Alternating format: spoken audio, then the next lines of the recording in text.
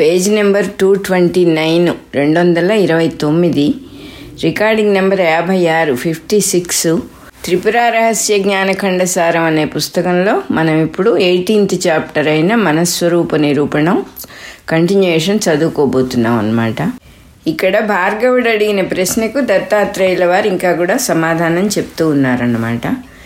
మనస్సునందు వికల్పములను వదిలిపెట్టినంత మాత్రముననే వెలుపలనున్న వస్తువులను ఆవరించి ఉన్న జడశక్తి తొలగిపోవునా అని సంశయింపకుము. అసలు ఆవరణమే లేదు. నీ చేతనే కల్పింపబడిన ఆవరణము సత్యమెట్లగును? త్రాడును చూచి పాముగా అనుకొనుచున్నప్పుడు త్రాడును ఆవరించి ఉన్న అజ్ఞానము నీచే కల్పించబడినదే కదా. ఊహాలోకమున నీవు నీ శత్రువు చేత బంధింపబడి బెదరింపబడుచు కొట్టబడుచున్నావనుకొనుము. ఊహ చెదరిపోయినచో బంధనము కొట్టబడుట మిగులునా? వ్యవహారము కూడా ఇట్టిదే అని గ్రహింపుము. వికల్పములు తొలగినచో సంసార బంధము కూడా మిగులదు. భార్గవ, అనాది కాలము నుండి ఎవ్వనికిని బంధమే లేదు. భ్రాంతి తప్ప బంధము ఎవనికున్నది? ఎక్కడ ఉన్నది? విచారింపుము. నేను బంధింపబడి ఉన్నాను అని నిశ్చితముగా అనుకొనుచుండుటయే బంధము. ఎంత బుద్ధిమంతుడైనను ఎన్ని ప్రయత్నములు చేసినను బంధము అను భ్రాంతిని తొలగించుకొనిననే తప్ప సంసారము నుండి ముక్తుడు కాజాలడు. నిర్మలమైన చిదాత్మకు బంధమేమి ఎట్లు కలుగును? ఆత్మరూపమైన అద్దమునందు ప్రతిబింబములైన భావముల చేతనే బంధము కలుగునని తలతువేని అద్దములో ప్రతిబింబించుచున్న అగ్ని కూడా దహించును అని చెప్పవలసి ఉండును. సంసార బంధము మనస్సు ఉన్నది అన్న నిశ్చయముతో రెండు విధములుగా ఏర్పడుచున్న భ్రాంతి తప్ప ఎవనికిని ఎక్కడనూ ఎప్పుడునూ బంధమన్నదే లేదు.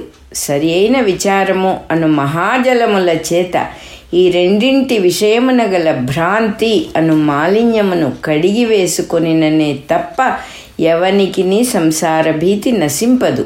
ఆ భ్రాంతి తొలగనంత వరకు నేను గాని, బ్రహ్మదేవుడు గాని, శంకరుడు గాని, విష్ణువు గాని, విద్యారూపిణి అయిన త్రిపురాదేవి గాని ముక్తిని కలిగించుట అసంభవము. కావున రామా, ఈ రెండింటినీ వీడి సుఖింపుము. మనస్సు నిర్వికల్పముగా ఉన్నప్పుడు ఆత్మయే అగును. కావున ద్వైతమునకు ప్రసక్తే లేదు. ఇది అది అని వివిధ పదార్థముల రూపముతో భాషించుట కన్నా భిన్నముగా మనస్సేమున్నది? ఇది అది మొదలుగా పదార్థముల భావనను విసర్జించినచో మిగులున్నది ఆత్మయే. త్రాడును చూచి పాముగా భ్రమించుచున్నప్పుడు త్రాడే పాముగా భాషించుచున్నది. పామునకు సంబంధించిన భ్రాంతి జ్ఞానము నశించినప్పుడు త్రాడునకు సంబంధించిన జ్ఞానము నిలచి ఉండును. అట్లే త్రాడు కూడా చిత్తునందు తోచుచున్న భ్రాంతియే అని నిశ్చయము కలిగినప్పుడు త్రాటి యొక్క జ్ఞానము కూడా నశించి కేవల చైతన్యమే మిగులును. ఇట్లు నీకు కనిపించుచున్న ప్రతి దృశ్యమునందును నామరూప విశేషములను కల్పితములనుగా గ్రహించి ఆ భ్రాంతి జ్ఞానమును తొలగించినచో కేవలమైన చైతన్యమే మిగులును. ఇట్లు నీకు కనిపించుచున్న ప్రతి దృశ్యమునందును నామరూప విశేషములను కల్పితములనుగా గ్రహించి ఆ భ్రాంతి జ్ఞానమును తొలగించినచో కేవలమైన చైతన్యమే మిగులును. అది నీ దృక్కే. దృశ్యములన్నీయూ నీ దృక్కునందే రూపొందుచున్నవి. నీ దృక్కు ప్రసరింపకున్నచో దృశ్యమే లేదు. ఆ దృక్కునందు నామరూపములను గ్రహింపకున్నను దృశ్యము లేదు. వెండి చెంబు, వెండి కంచము మొదలగునవి వెండి కన్నా భిన్నముగా లేనట్లు దృశ్యములు దృక్కునకు భిన్నముగా లేవు. కావున దృక్కు ఒకటే వస్తువు, అది నీ స్వరూపమే. కావున ద్వైతమునకు ప్రసక్తియే లేదు.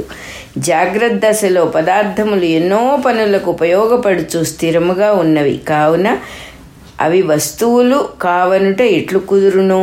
అవి వస్తువులైనప్పుడు అద్వైతం ఎట్లుండును అని నీవు అనుచున్నావు. పనులకు ఉపయోగపడుచు స్థిరముగా ఉన్నట్లు తోచినంత మాత్రమున పదార్థములు సత్యములు కావు.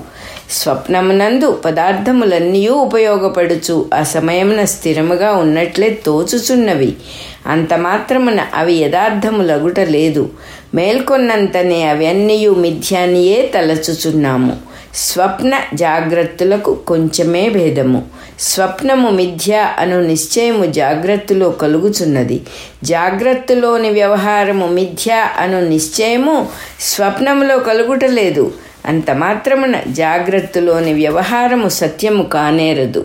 జాగ్రత్తలో ఈ పదార్థములు ఎంత సత్యముగా తోచుచున్నవో స్వప్నములో కూడా అంతే సత్యముగా తోచుచున్నవి కదా.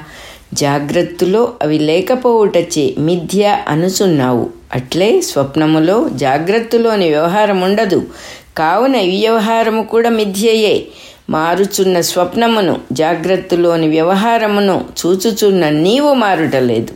కావున నీవొక్కడవే సత్యము. మరి ఒక దృష్టాంతమును వినుము. ఇంద్రజాలమునందు కూడా కల్పింపబడిన వస్తువులు పనులకు ఉపయోగపడుచు స్థిరములుగా ఉన్నట్లే తోచుచున్నవి. అంత మాత్రమున అవి సత్యములగునా? ఇంద్రజాలము చేత భ్రాంతులైన వారు ఆ వస్తువులను సత్యములుగా ఎట్లు తలచుచున్నారో అట్లే లోక వ్యవహారమునందును మాయామోహితులైన వారు దీనిని సత్యము అనుచున్నారు. రామా వినుము, ఎల్లప్పుడూ ఏది ఉన్నదో అది ఏ సత్యము. ఒకప్పుడైనను లేకుండా పోవున్నది సత్యము కాదు.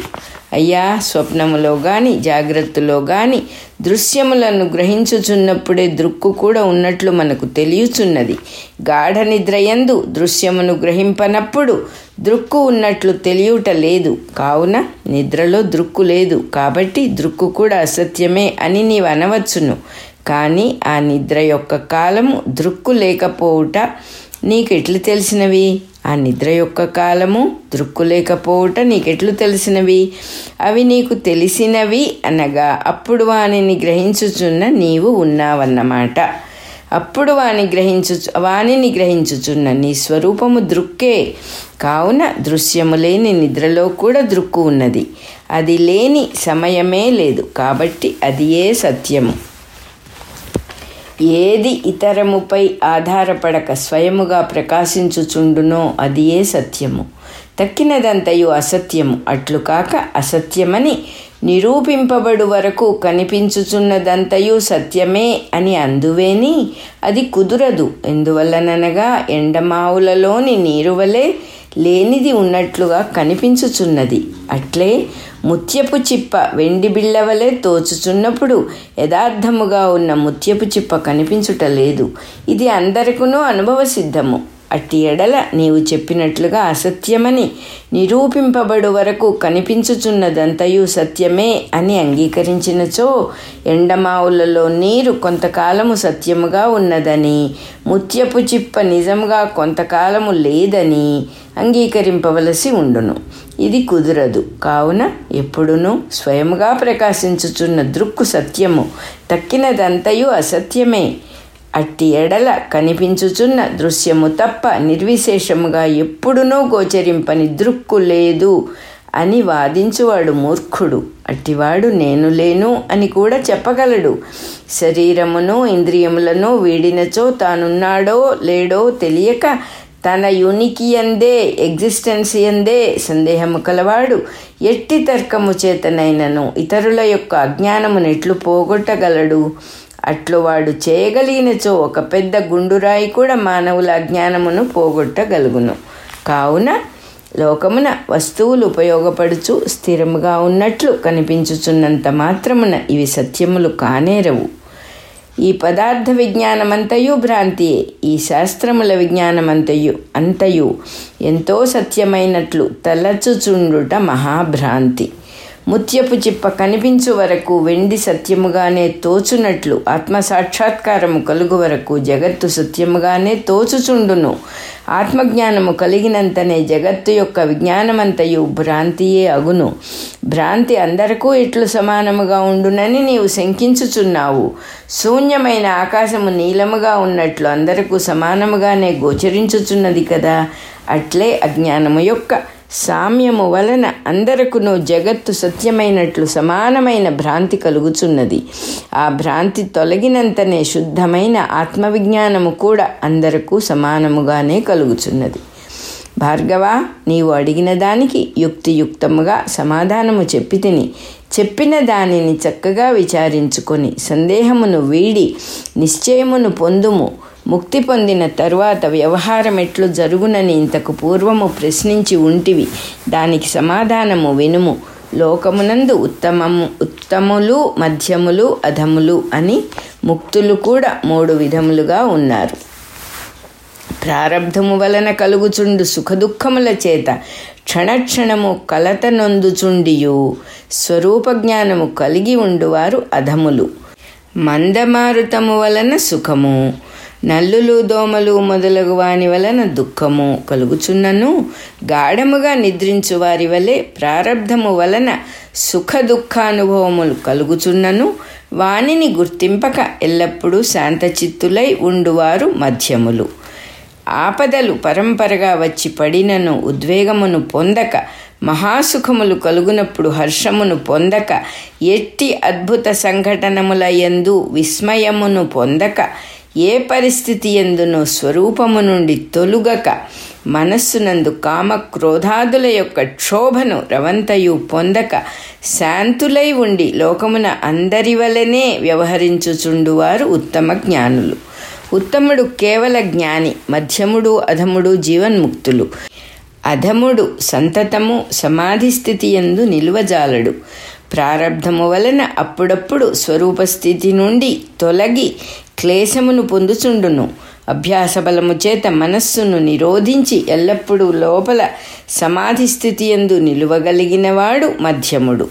మనస్సు వ్యవహారమునందు ప్రసరించుచున్నను వెలుపల కూడా దృఢమైన సమాధి స్థితిలో ఉండువాడు ఉత్తముడు. కావున బుద్ధి యొక్క భేదములను అనుసరించి జ్ఞాన పరిపాకము యొక్క దశలలోని భేదములను బట్టి వారి వారి ప్రారబ్ధ శేషములను బట్టి జ్ఞానులకు కూడా విచిత్రములైన వ్యవహారములు సంభవించుచుండును. ఇది జ్ఞానఖండమునందు మనస్వరూప నిరూపణము అన్న 18వ అధ్యాయము సంపూర్ణము. అలాగే మన 56వ రికార్డింగ్ నెంబర్ కూడా అయిపోయింది.